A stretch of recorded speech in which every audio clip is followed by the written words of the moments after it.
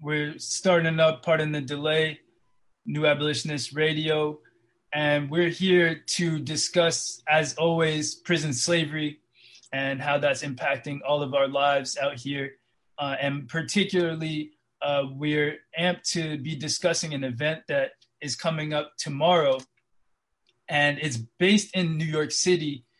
We've been having these welcome home looks for a minute now, for the past few years. And so this one, unfortunately, with this outbreak, and we know how this has impacted all of us, we had to postpone and we had to bring it to the virtual realm. So We Home 2020 will be tomorrow night starting at 7 p.m. And we are very thankful and appreciative that we have our guests for tonight to talk to us about what's going on, what the welcome home is about. That's going to be tomorrow night, We Home 2020, and to share their perspectives on this question of prison slavery and how it's impacting us, why we need to be supporting those on the inside especially, and why we need to be fighting against this monster called prison slavery as legalized through the 13th Amendment. So from there, appreciate you, Brother Scotty, for getting this off the ground, and we will just start in. So if we could just start with some introductions. I know that y'all have y'all are all, you know, connected to this event that's coming up in different ways. And so before we go into the video, which we want to play of Yoda's, I'm wondering if we could just start with some brief introductions, starting with you, Max, and we could just go around, and then we can cue up the video before we get into the in-depth of the discussion. So if we could start with that, first we have Max here coming from IWOC NYC, who's one of the organizers of the event coming up tomorrow night. Yeah, hi everyone. I'm Max. I'm an outside organizer with the Incarcerated Workers Organizing Committee, NYC.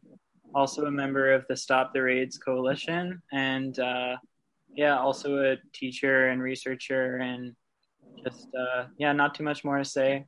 Happy to be here and grateful to y'all to everyone for the work that's going into the event tomorrow, and hope that folks tuning in now get a chance to join that as well.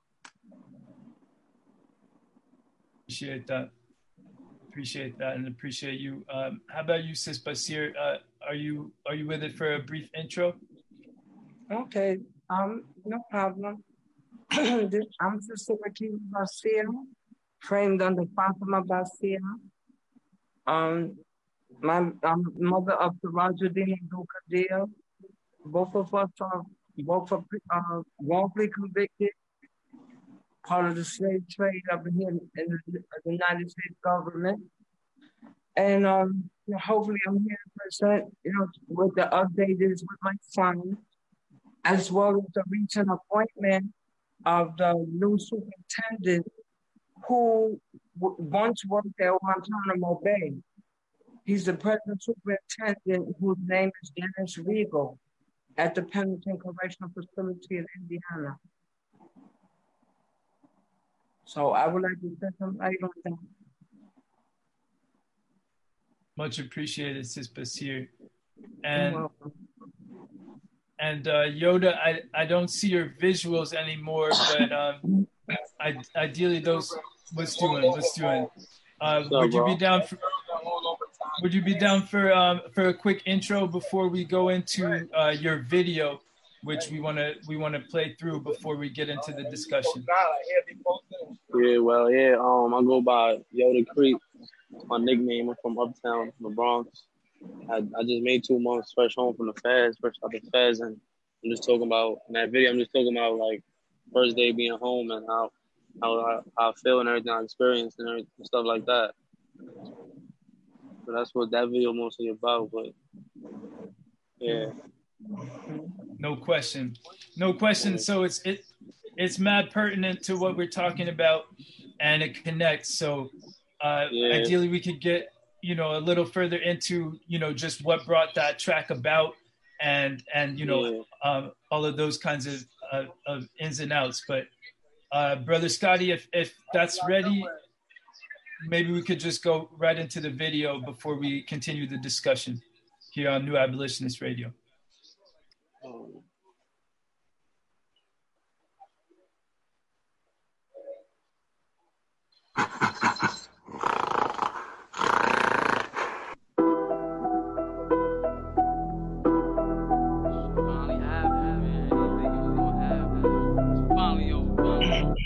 It looks like you lost another one.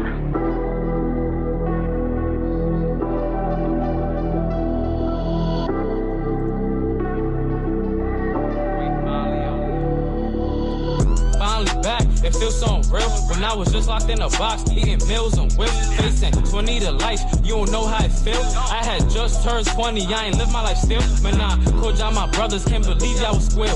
Why the ops want beef, but they wanna go tell. For real, I'm still on papers, but I still keep it still. Rather be locked than someone tell my mom that her son got killed.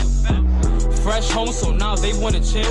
But if I was locked, I would've not been here from y'all still. So when I do me, bro, don't say I'm funny, be real. And when I'm done sliding, girl, just get out, hit the field. Only thing on my mind is running, making these bills. So I would've been home if they had given me bill. They wasn't with me on me, hammer up and whipping the scale. They wasn't checking up for me, wasn't sending no mail. But I just came back a monster, just came back strong. About to blow no bomber, still keep tools, no plumber. Chopper, no lumber. Sound loud like thunder, hard cold like the winter. Don't get hot like the summer. Thinking of a master plan. Money I got, I go run up. Pieces still shoot like the 4th of July. Are you dumber? 054, just won't forget my fat number. Them nights I couldn't sleep, felt like my life was going under.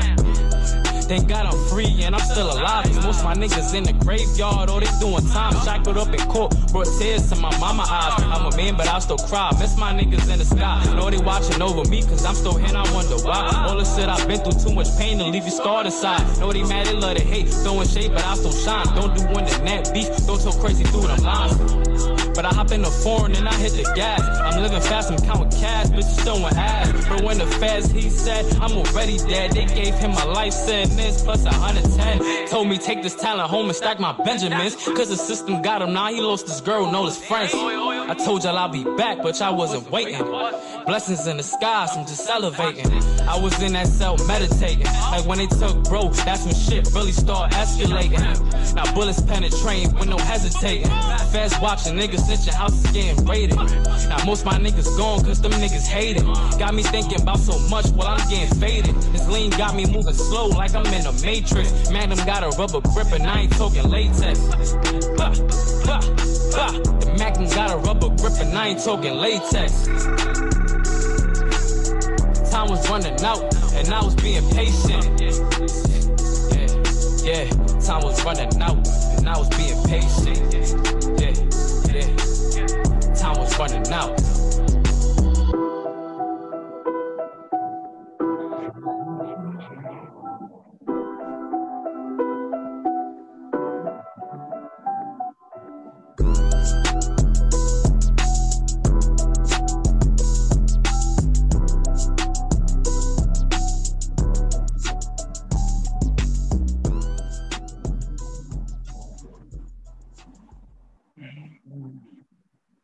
Yeah. So as y'all seen, that was Yoda Creep on the track.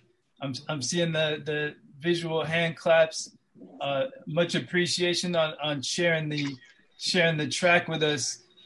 And as I was pointing toward just before we heard the track, as far as just what your experience was inside, you talk about patience on the track. You're talking about just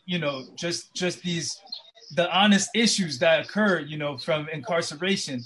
And I'm wondering if you're able to just speak to some of the inspiration behind that. Were you is that something that you were working on at a particular moment inside? And how did you envision that, if so? It was like, at first, I really wasn't really focused on the music. I was making music before I got locked up and everything. But I wasn't taking it as serious as I'm about to now. When I first got arrested and everything for the indictment, they had locked me and all of my friends up for stuff we didn't even do. They just charged us for anything. I wasn't thinking about rapping or nothing. I was thinking about how much time I'm going to look at, how the least time I'm going to try to get, feel me, stuff like that. Like rapping wasn't really in my mind until I got sentenced and I seen like it wasn't that much time that I was gonna be looking at, and it could still be a opportunity and a chance that I could chase my dreams. Still, I'm still gonna be young, and like my life not over.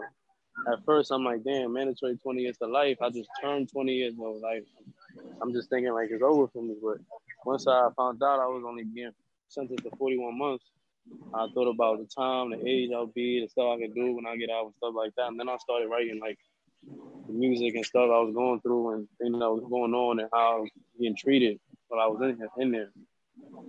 Because I know there's other people that go through the same thing. Exactly. Get locked up for stuff they ain't do. The system's all messed up. People forget about them. And then you feel alone. It's different. Like out of sight of mind. It's like you're dead, but you're alive. It's like torture in there. Like you feel like a slave. You got kidnapped. Like it's not life in there. It's game over. Like it's not life. No question. And you know, dead and you're alive. I'm reminded of the concept from Orlando Patterson, who wrote a book about slavery, of social death. You know, he describes slavery as social death, and we know that what we're experiencing and witnessing right now is prison slavery. And so it's an apt description. And so Sis Basir, I'm wondering if we could shift to you, if you could build on this discussion about, you know, what that experience is like as far as just being so cut off from your social ties and social oxygen, from your perspective, especially as someone who's now, you know, been out for a minute, but, you know, was wrongfully incarcerated. Could you speak on some of what Yoda was just bringing out? You know, don't doubt.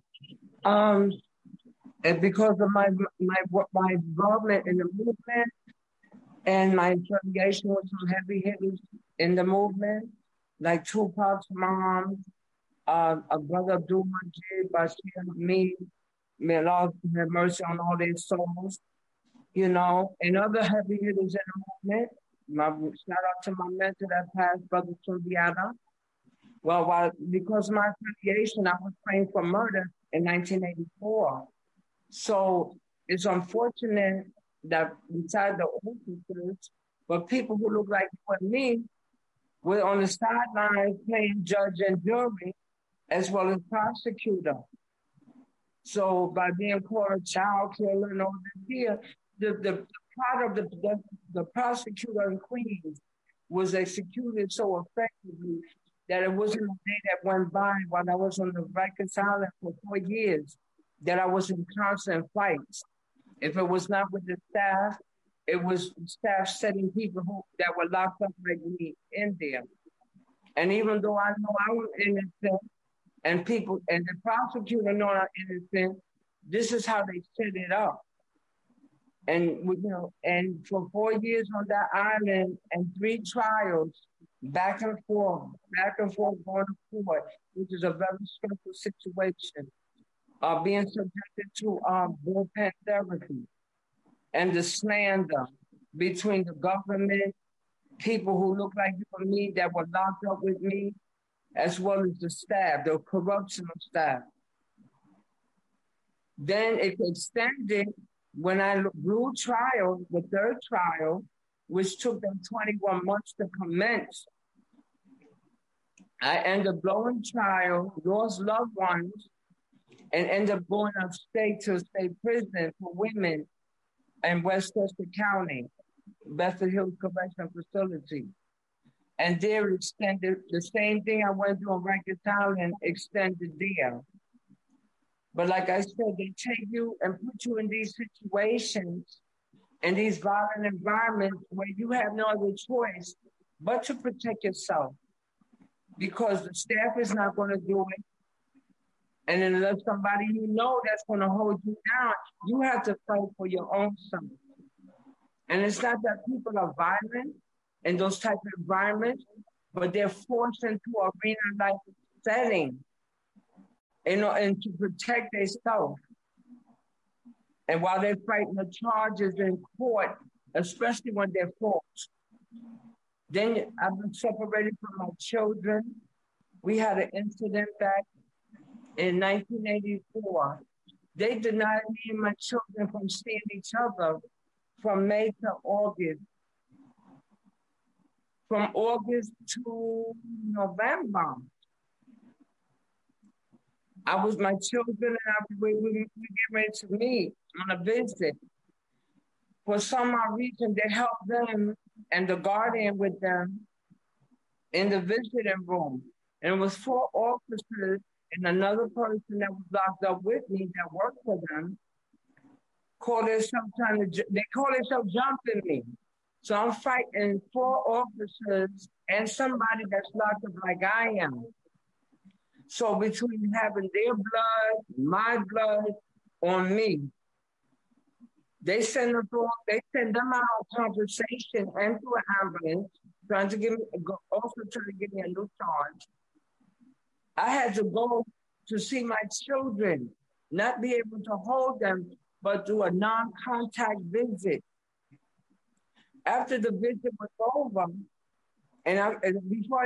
even before it was over, you don't understand the pain that my children was going through, banging on the glass, breaking. It reminded me so much of what Mumia had been through. That's how deep that was. This happened in 1550 Hazen Street, which is now a male facility, but was originally the female facility. And could you repeat the name of that facility, please? Because your audio went in and out for a second. Oh, the original Women's House of Detention, located at 1515 Hazen Street, which is now a male facility, but was originally a female facility before the Rosemary Singer, is where this incident took place. Amid other incidents. So I had to go before my children, torn, my blood, the police blood on me, the other person who was locked up with me, blood on me, in front of my children. I can't imagine how traumatizing it was for them. After that visit was over, they took me to the bank with Salah, and they sent a white sergeant, a captain named Hayden. And he had the audacity to call me out of the cell and read me my rights. So when he said, you have the right to remain silent, I said, you have the right to take them right, excuse my language, everybody, and shove them up your ass. Because my paperwork is already written before this happened. And they knew what was going to happen, and they chose not to prevent it. So when he went to investigate, they didn't charge me. But what they did, when I had the disciplinary hearing, they gave me 4 30-day sentences.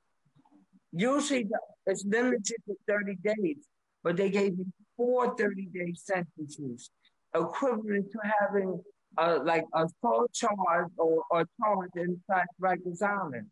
Like if I was getting a new number without the officiality of the courts. They took it upon themselves to do that. Well, I appreciate your sharing that with us and recognizing, the ongoing pain of those kinds of experiences. So just greatly appreciate your insight on that. And I'd like to continue to build on especially some of the ways in which these women's facilities and how the plight of women on the inside in particular, if we could kind of build on that further in a bit. But I would Sure. like to appreciate that. I'd like to shift over to you, Max, and especially since we're talking about Stop the Raid NYC, these fundraisers as part of a broader effort to support heads on the inside and their families who are being snatched up, behind this pretense of so-called gang raids. And so just given that that's the overwhelming approach, that's really the banner under which these slave patrollers are able to just come in so recklessly into our communities, you know, and to just snatch people up. So just across the board in the dozens and scores. Can you just speak on, from your perspective, how do you see that picture of so-called gangs, you know, and the propaganda around these so-called gangs, and how NYPD in particular, but these slave patrollers generally, and the propaganda around gangs, and how they use that to render certain communities vulnerable? What is your experience of that, and how have you? What are some insights from you about how that looks and feels, whether it be on the news or reports, or how they do this, indictments, etc.? Yeah, I mean, from my perspective, like, I'll say my experience is, you know, I'm a white middle class person. Like, this is, you know, the kind of stuff that most people from my background have no idea about.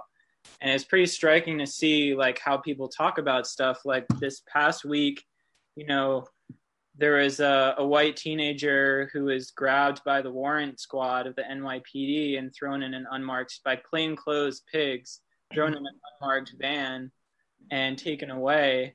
And there was all this outrage, you know, in the media and social media. There was even council members who were saying, you know, this is unacceptable. What is going on here? And then the NYPD was like, no, we're just following our usual protocol. This is what we just do. This is our job, you know. And it's just so striking to see that kind of outrage about that particular individual, which of course is terrible that this happens to anybody. But these council members, and, you know, mainly white, you know, middle class, upper class people who are surprised by this, you know, don't think about the fact that there's, you know, these slave patrollers, as we've been saying, you know, not the NYPD and federal agent, you know, do these so-called gang raids and just go into, you know, Black and brown working class communities and just snatch, you know, dozens of young Black kids, just with the, you know, the smallest excuse.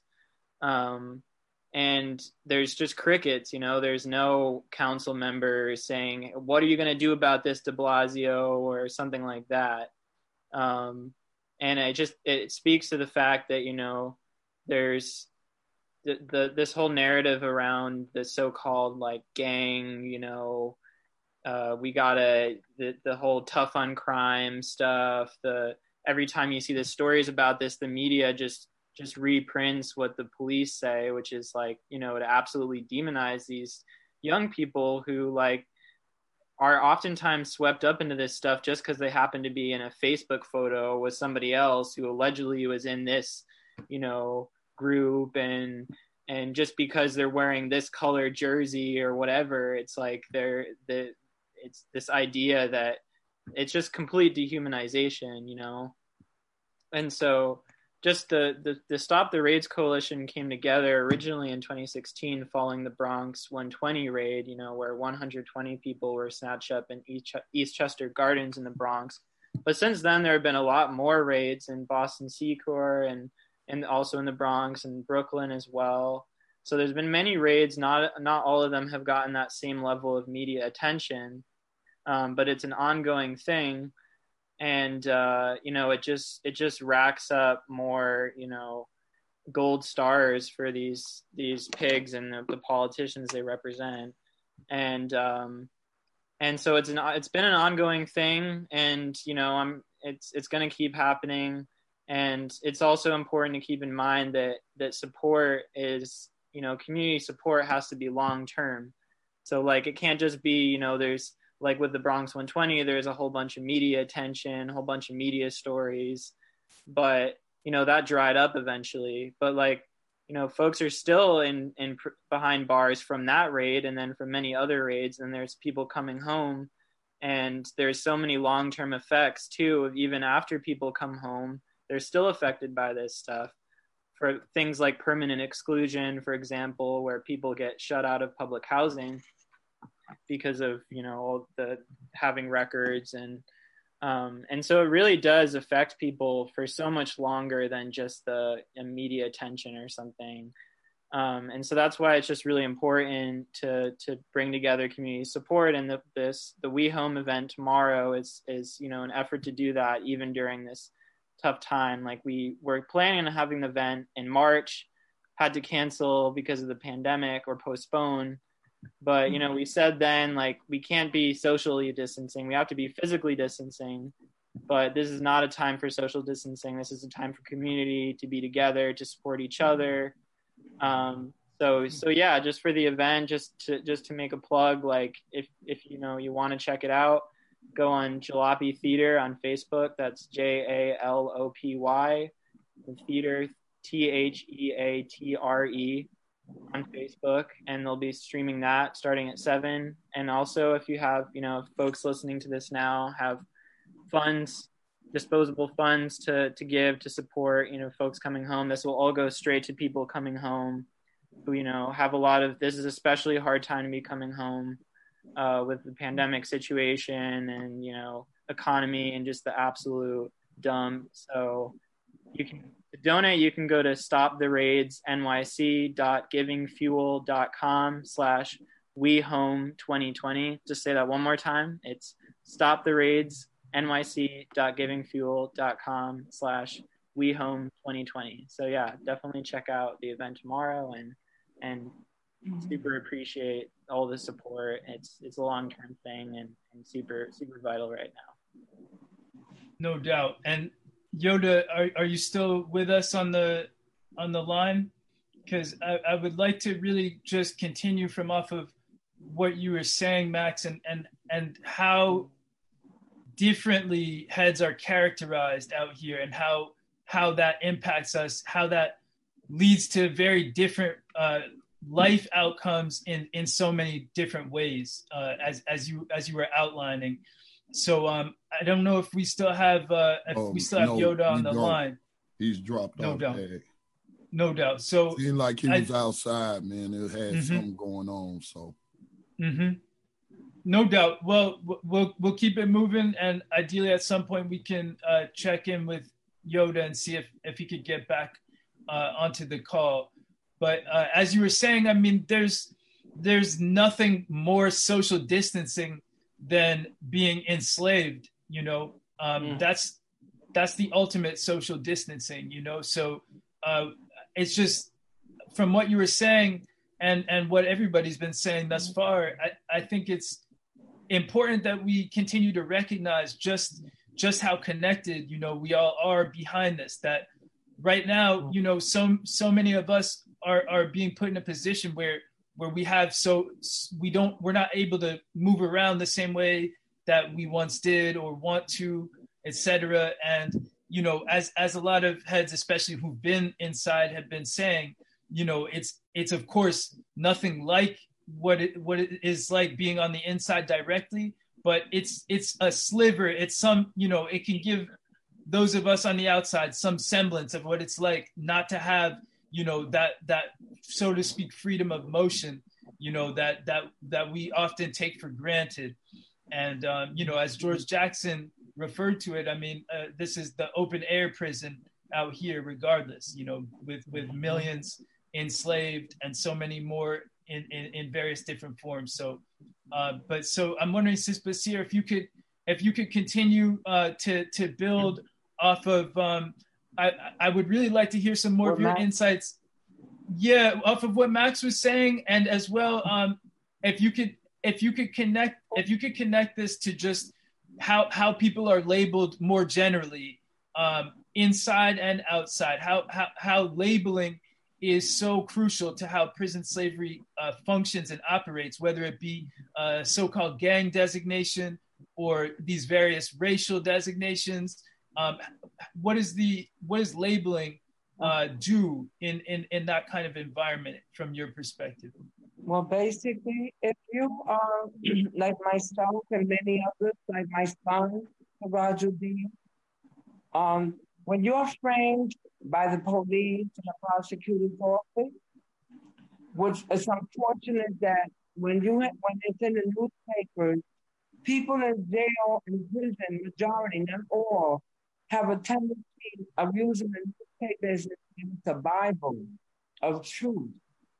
When you have these allegations, and just like the Vietnam veterans back in the day, when they came back from serving this part of the country that we call America, they were called baby killers, child killers, and all types of horrendous names. They were trained and brainwashed by the U.S. government to execute. But those who did not kill children, and are innocent like myself, but are thrown in this type of category, are subjected to the name calling by correctional staff and people who are locked up like them. So you really have, like I said again, it's an arena-like setting. There's the challenging of attitudes. You have individuals who, whether they're innocent or those the victim of circumstance, they got their support up. They want to take it out on everybody. Now they miss their family. So therefore, you may become the butt of their frustration. Depending how far we go with it and how far you can tolerate it. For me, I put up with almost 27 years until my patience was so shortened that, like I said, you have no other choice but to fight back. That goes with the staff who like to come in gangs, just like the police do out here. Even after upon release and being homeless, you know, like once upon a time I had family to go home to, but being that my mom, she suffered a brain aneurysm as a result of my wrongful conviction and the stresses of her job at the Bronx Legal Services. She ended up with a brain aneurysm on her job. I almost lost her. So I had to resort going to like Fortune Society, you know, these re-entry transitional housing who profess to help you with housing, help you successfully reacclimate out here in society in order to establish yourself.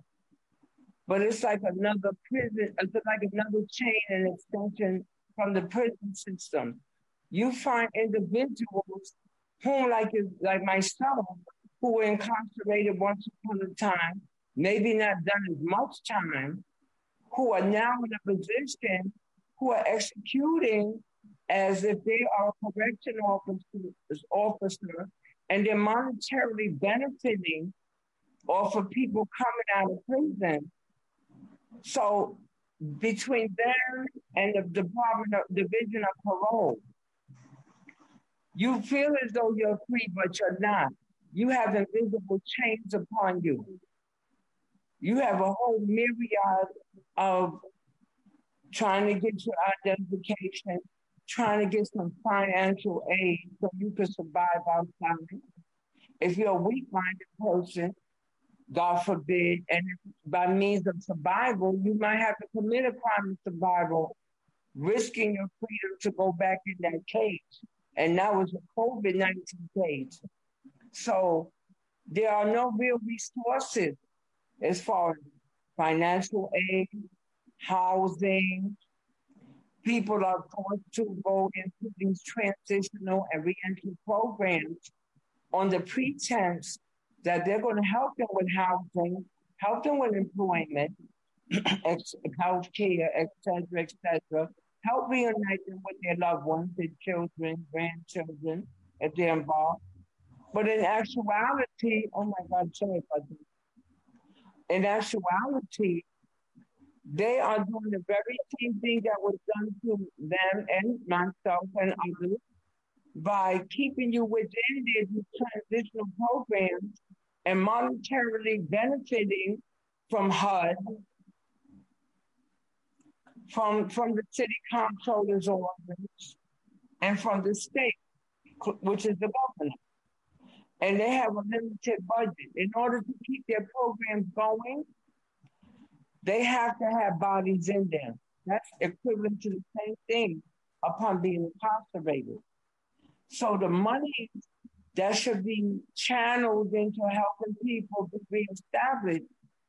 I was really established to help other people live comfortable and lavish lives and send the person back into prison, which creates a high rate of recidivism. So it's what can I say? It's like almost a catch-22 situation. And the whole thing in a nutshell is that not to become weak.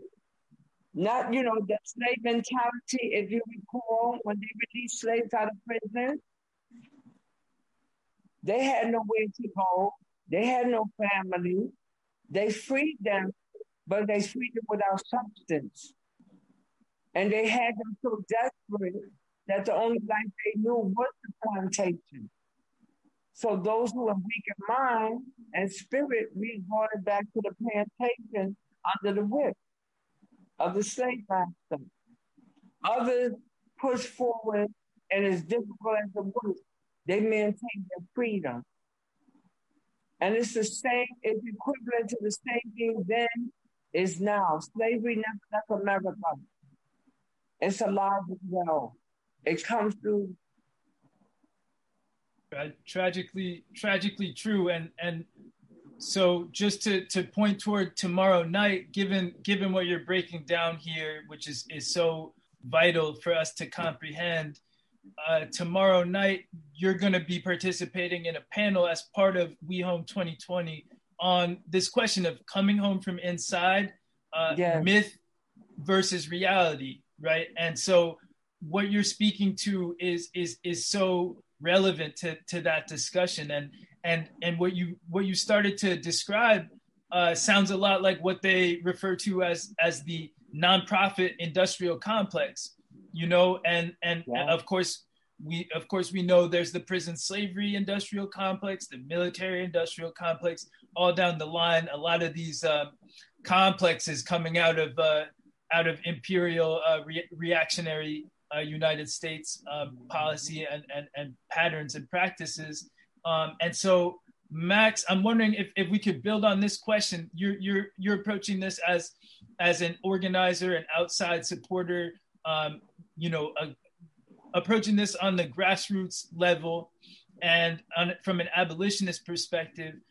Can you build on this discussion about what Sis Basir is bringing out about the potential for confusion and for misdirection that exists because of, at least in part, this nonprofit industrial complex that exists, and the fact that the heads that are being targeted for this are, by and large, they've got enough to contend with as it is, to be then having to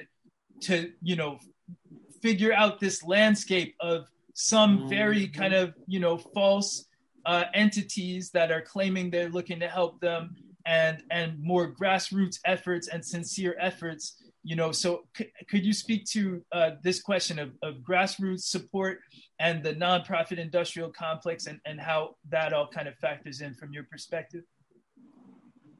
Yeah, for sure. I mean, what Sis Basir has just said about, the catch-22 of getting out and folks having to navigate, this patchwork of social services and things that are just full of exceptions and exclusions and loopholes, and then the nonprofit industrial complex, which is, there's always strings attached. It's never like, about supporting communities. It's always about, fueling more grants and big donors and so forth.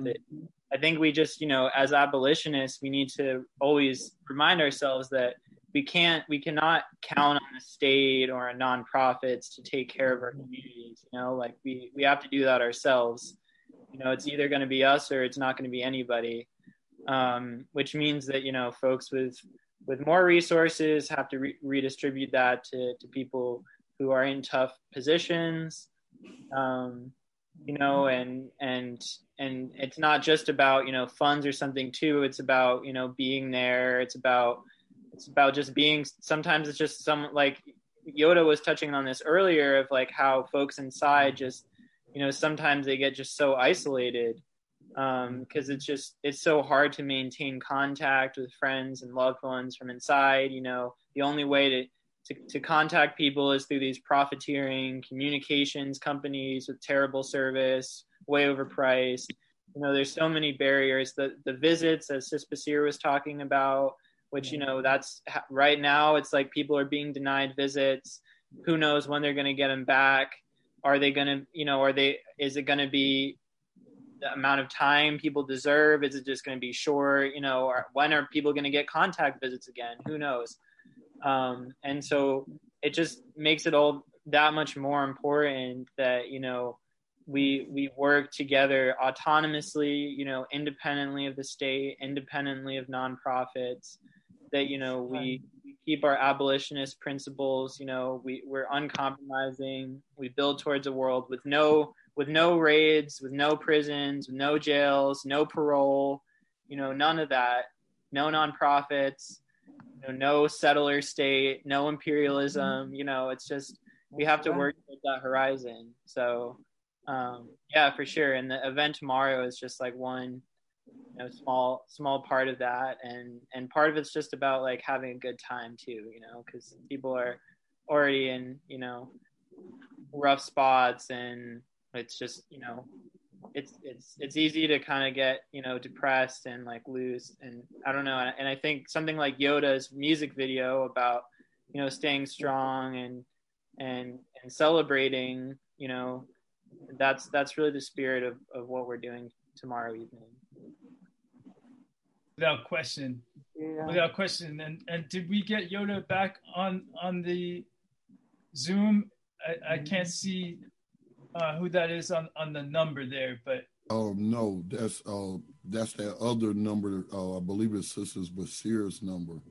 No doubt. He was on the iPhone, so it would show him.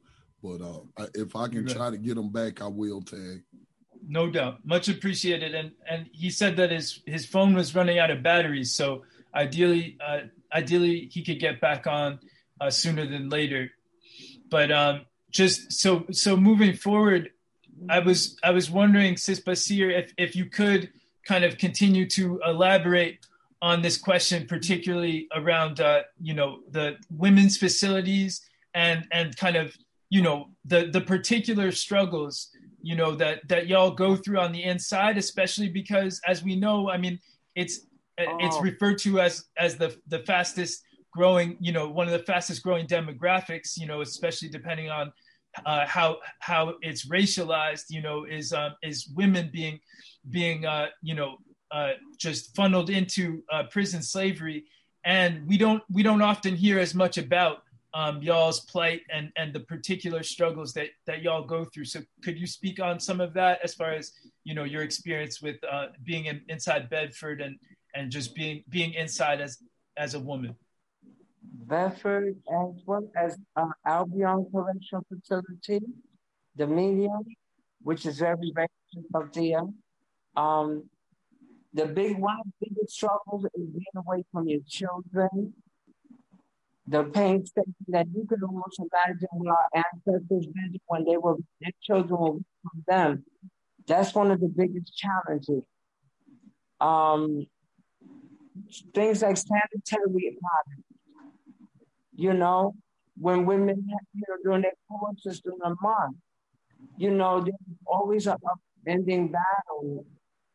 Depending on what supervisor was on, depending on what officer was on. How do you not have sanitary napkins for females that have monthly courses? We did have one superintendent, and who they consider the intake lover. She somewhat tried to correct that and try to bring somewhat like humanity in the facility, which caused her to get fired. But still, there were times where she enforced the regulations. It caused a lot of friction, even sometimes between her and myself. Even at one time when she had me working for her in her office, which was kind of like a very uncomfortable situation. But I utilized it to look out for my peers and try to keep things running smooth. But it was not an easy position to be in. And it's not her per se, it was her staff. You know?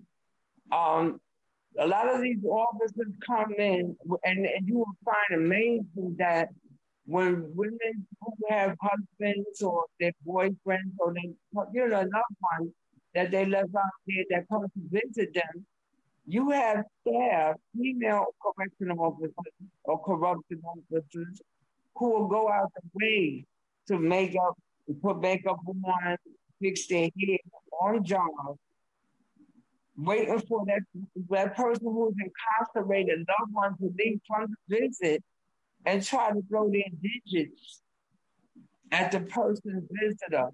I mean, you can't, on your 2 days, 3 days off, can't find your own man. There have been situations like that have caused volatile incidents, fights among staff and prisoners because of staff not able to control themselves. All right, because you're at a disadvantage by being incarcerated. Another thing, the food and the healthcare, horrible.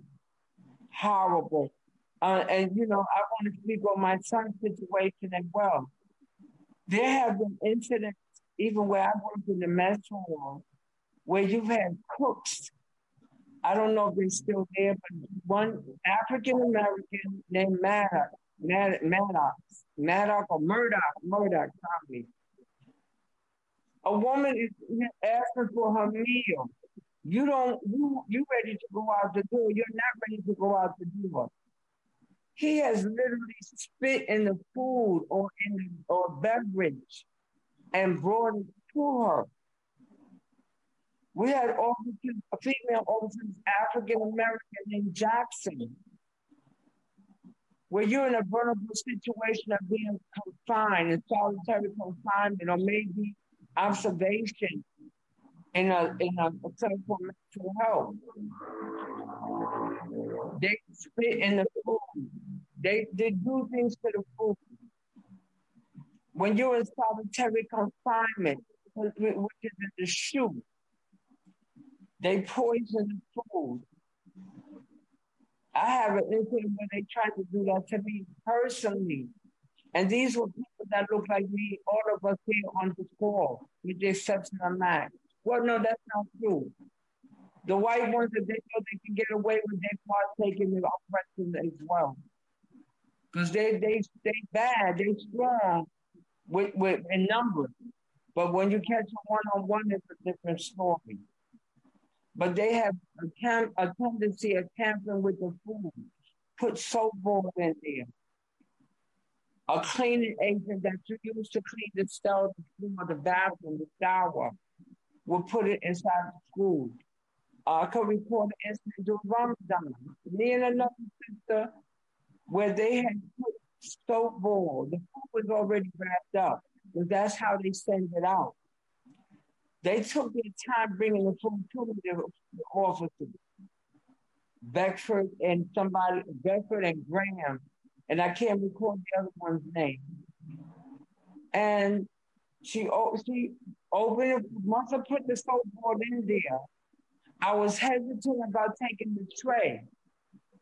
It was Ramadan, I'm hungry, I fasted a particular day.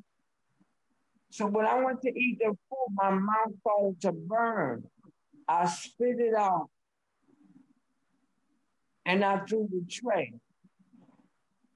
So cleaning up within the stove. So behind that incident, I stopped eating, taking anything. They tried to force feed me.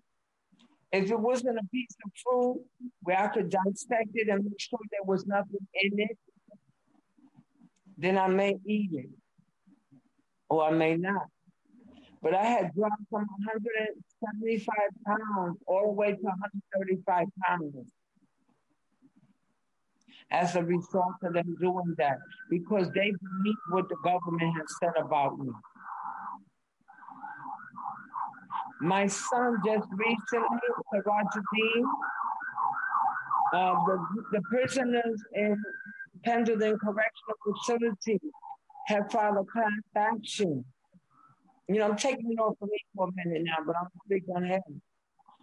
While he's 35 years wrongfully incarcerated, him and he finally got others to stand up and file a class action against him for the conditions of the COVID-19, for the food, for the work conditions, which are horrendous and equivalent to what our ancestors been through during slavery. That's going on now. And they did something to the food where he got sick. He told me he had got really sick. He said that he signed sick call for 2 days and they did not call him to the scene. No triage, no treatment, nothing.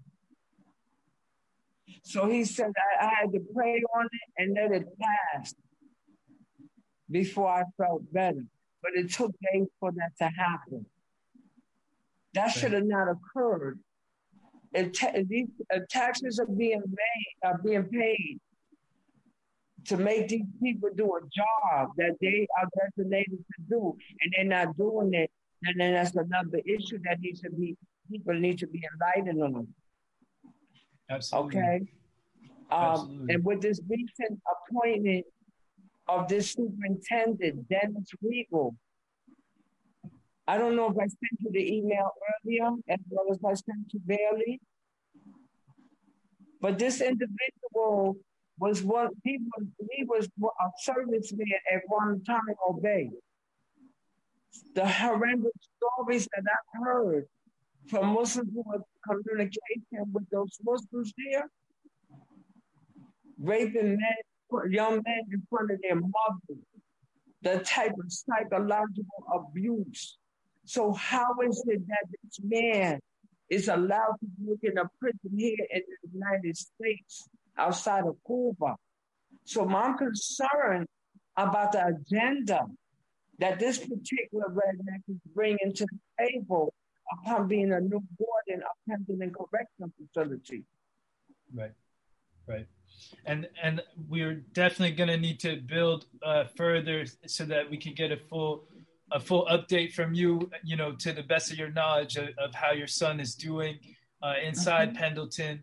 And we know that that's currently where Kevin Rashid Johnson, incarcerated revolutionary artist, you know, is. And we've been getting reports about him as well, you know, with regard to that facility and his being facing repression and oppression there. So this is not new for Pendleton, and it fits their agenda, as you say. So, you know, we have to just keep a spotlight on these prison plantations in general, and some of these particular ones where they're just really, and I mean, they're whiling in this way. We know because they feel that we're not able to get there to them. You know, when they feel like you spoke about, you know, being tortured and having your food poisoned, you know, they wouldn't do this if they felt like they had, you know, that they would be accountable, that they'd be held accountable by those of us on the outside. They feel like, you know, they feel like y'all are captured. They feel like heads inside are captive, and that they can just do what they may. So it just speaks to why we need to continue to really make sure that their voices and experiences are being foregrounded. And so, Max, if we could continue just, you know, from what you were saying, you know, we are looking to celebrate the fact that heads are coming home. You know, that's one of the main functions of these events, is a celebratory one, and one, you know, just to encourage and to recognize that, you know, that these sisters and brothers and comrades are not forgotten, and that we're going to continue to welcome heads home, and eventually we're going to welcome all of us home from out of this, because slavery is unacceptable. So could you just continue to describe, you know, what we can expect tomorrow night, and why it is that heads should make sure to connect with this event starting at 7 p.m. We Home 2020 STR NYC? Yeah, for sure. We've got a bunch of exciting stuff planned. We'll have some musical performances, including one by Yoda. So for folks who have been with us since the beginning, the music video you saw, that it's a sneak peek of what you can catch tomorrow evening, and as well as some other musical acts and a cooking demonstration, a panel which will include Sis Basir, more insights from her and some others, and we'll have some sort of videos and kind of look back to previous events and just kind of try to recreate the feeling of a celebration, an in-person one, which we will hopefully be having as soon as possible with some more folks who will by then have gotten out and yeah, like you said, Tag, just looking towards the day when we won't have to log into JPay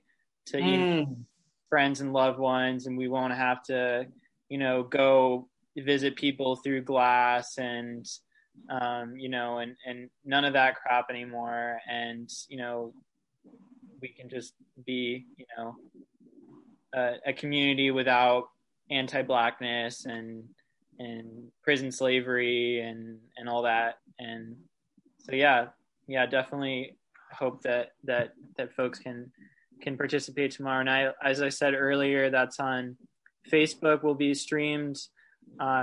You can go to Jalopy Theater, JALOPY, and then Theater THEATRE on Facebook, and it'll be streaming at 7 p.m.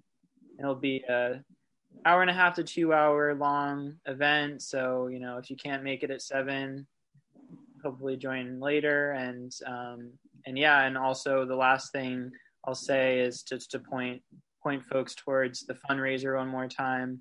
It's stoptheraidsnyc.givingfuel.com/WeHome2020, and all that will be going. And I forgot to say as well, we have an art auction going, which we will point to tomorrow evening. You can also check out our iWalk NYC Facebook or Instagram or Twitter for more information about the art auction. There will be a raffle as well during the event tomorrow. So some exciting prizes, which I won't reveal right now, and some really amazing art, and all of that, all the proceeds from that will go directly to folks who are coming home, as well as Sirajuddin, Sis Basir's son, who is still inside. So yeah, don't miss it. Absolutely. Don't miss it. And just got word that the DJ for the night, who is Tondo 1988, just got word that the mix that he chefed up for the event is ready. So that's just a quick update for tomorrow night. And appreciate your shouting out the auction as well, which is ongoing. That already launched, and it'll be going through Black August until August 21st, if I'm not mistaken, and that's on 32 auctions. We have inside and outside artists who have contributed just some fire artwork. Heads are already looking to grip up their works, so you want to make sure you check that out before those prices start getting to be too much. So ideally, y'all get involved, and Sis Basir, I know you wanted to expand on your update about how your son is doing. So before we close out, could you just give us an update on how he's doing, and if you want to relay anything, from him? I know that there's been issues with communications, as it so often is, behind this enslavement system that we are up under. Yeah, look at GTL, and they rely on prison labor, I found out as well. But getting back with Sirajuddin, he's expecting to have a PCR, post-conviction relief motion in September, if not the end of August. I have to find out from him again to find out for sure. we talked to a lawyer, which is the purpose of the legal defense fund, for the to get an attorney as well as for the commissary. The lawyer I offer you, Mr. Attorney Bill Goble, said to me straight out, he said, I read your son's case. Your son does not belong in prison. He said, as bizarre as it is, he said he does not belong in prison. No crime was committed. And then the lawyer shared with me that he was also framed in the state of Indiana. He's a white man. He was framed for murder. He was representing a client who was charged with murder. And the prosecutor and the judge, because he was vigorously defending his client, charged the lawyer with murder as well. So the lawyer, I guess, in contemplation of that happening, got disqualified, but he had to fight. But he's offered to me, he said, what facility? I said, Pinkerton. He said, oh my God, that's one of the worst facilities out there. This came from an attorney that we're trying to obtain to take on Sarajuddin's case. But, he was somewhat firm about the fact that he wanted $7,500 for the case. He would fight for him. And he let me know straight up, just like my son did, that he's not going to get no relief in front of this judge, Brian Powey, this racist judge, who comes from a lineage of judges who have been wrongly convicting African Americans as well as poor whites in Howard County in Kokomo, Indiana. So he said they're going to get relief in the appeals court. And it's not going to happen right away. I said, well, how long? Because I don't want my son in there, another 4 years, 2 years like that. We know things like this don't happen overnight. But the fact still remains that he acknowledged that my son is in there wrongfully. He should have never been arrested on an illegal traffic stop out in Indiana. And the bottom line is that they've been doing this here for a long time. They've been incarcerating people in that state and been getting away with it for decades. And nobody has placed Indiana on the map to expose the slavery, the continued slavery and indentured servitude in that state. So my son and others, are lingering in prison for crimes they did not do. He's doing 35 years for a crime that never happened. And he's innocent of it. And then he was railroaded by an African-American attorney, a sellout, who told my son, you're Muslim, you have a Muslim name, you're Black, and you're from out of town. So they're going to find you guilty. Never made an effort to fight for Sarajuddin. Never.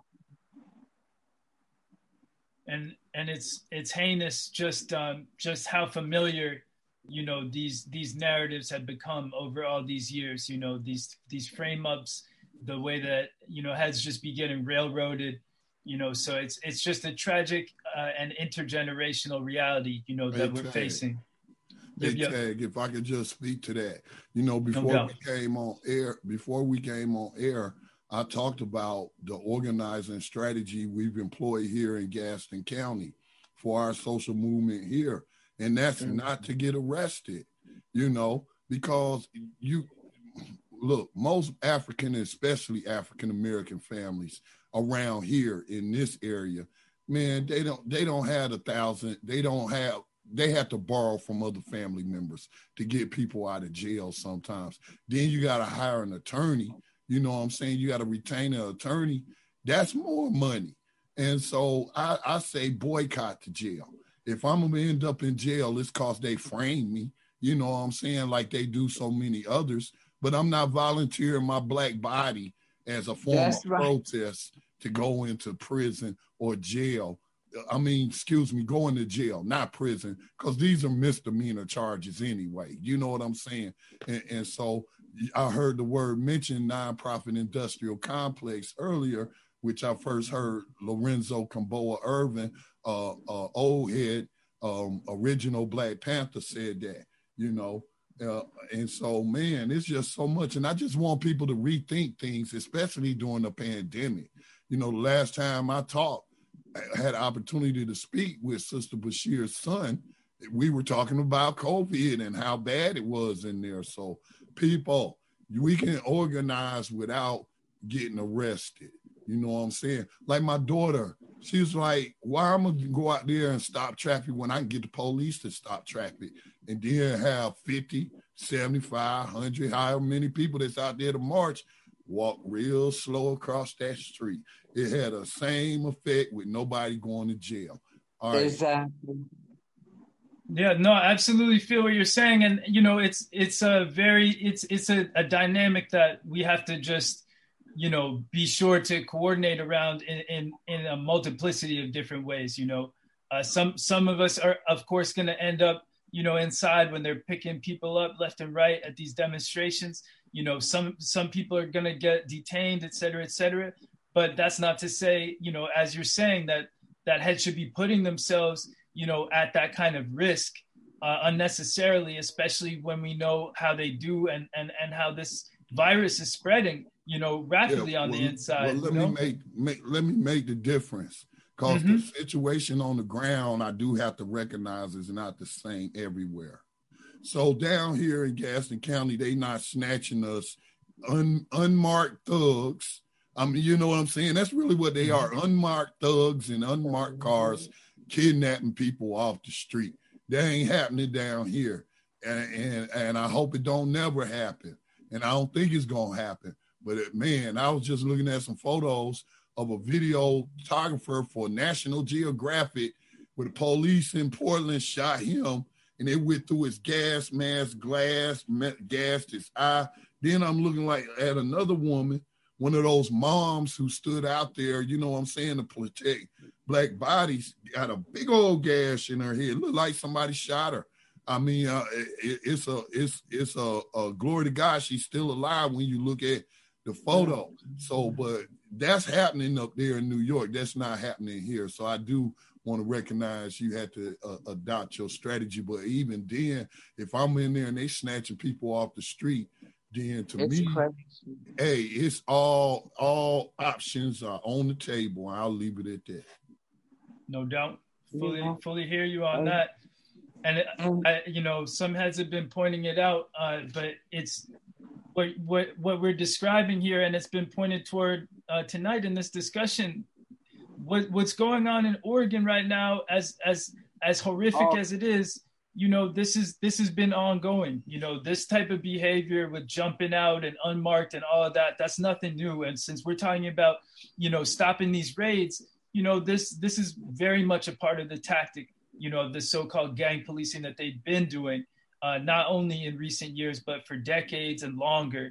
And, you know, in many ways, what we're seeing out there just looks a lot like, you know, the stop and frisk era, when that was really just going outrageous, you know, exactly. And was running rampant. And it's not to say that that's over, but of course that was ruled unconstitutional, you know, but that's the type of environment that they find to be comfortable, where heads just feel terrorized in their own communities, like at any moment they could just get snatched up.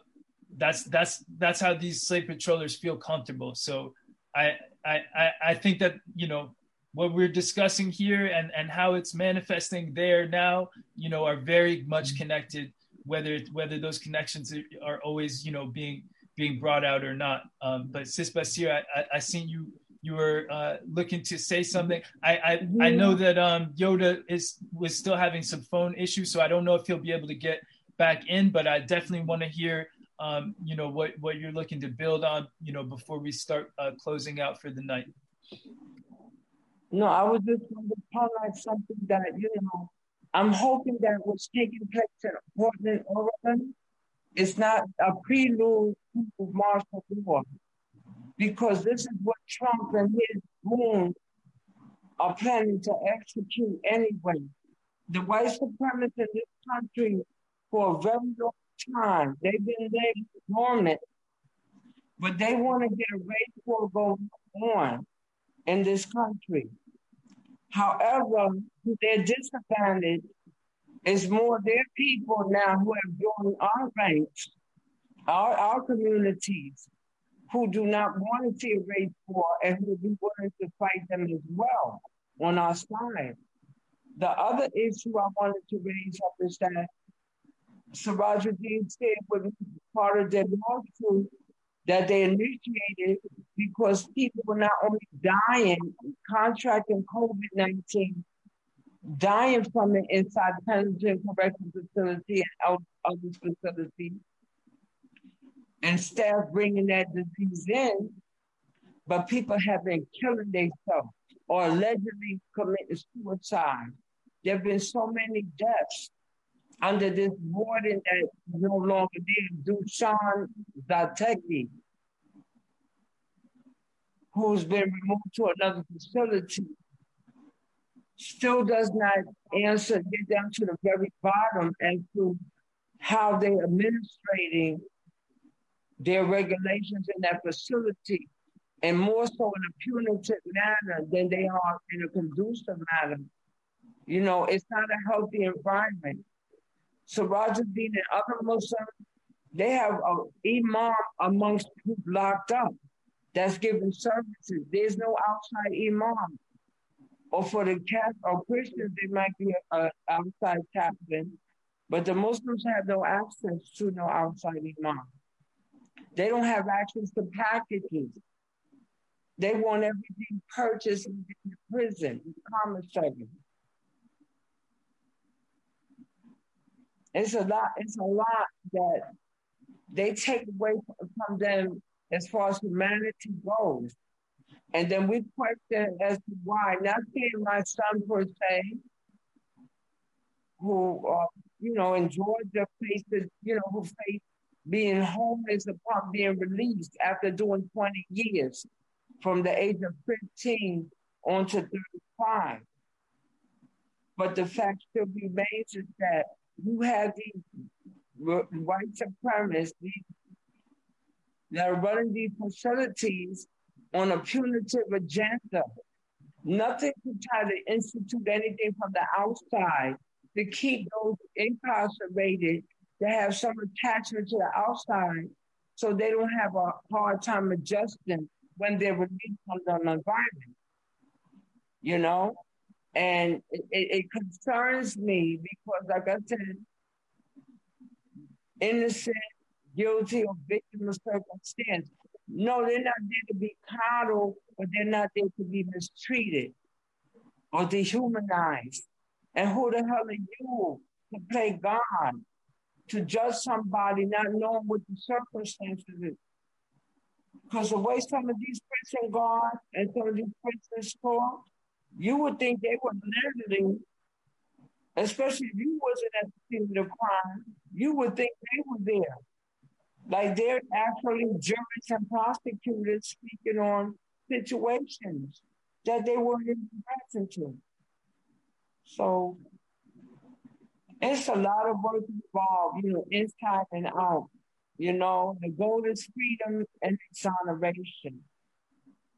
Without question. And this whole myth about Hez being coddled on the inside, I'm reminded of Mumia's extremely important work, particularly the text Jailhouse Lawyers, where he proceeds to really just puncture through that myth, entirely and really goes into the roots of how some of that even, got perpetuated, in the public discourse, how these claims of Hez being coddled or being, treated in such a lavish way on the inside, like how myths like that even come out. And they're doing it now. They've been doing it. We've seen it as recently, as these past few months, where Hez are getting released from out of Rikers and other prison plantations and jails, behind this outbreak. And they're claiming that, oh, they're getting all this lavish treatment and they're putting them up in hotels and whatnot, So it's utter nonsense, and we have to, we have to be up on how they spin all of this and why they're doing it. But so greatly appreciate you bringing that out, and I'm wondering if we could just kind of close out with some final thoughts. And we'll continue the discussion. Thankfully, you're going to be participating in the panel, and I know Max, you'll be involved as well tomorrow night at We Home 2020.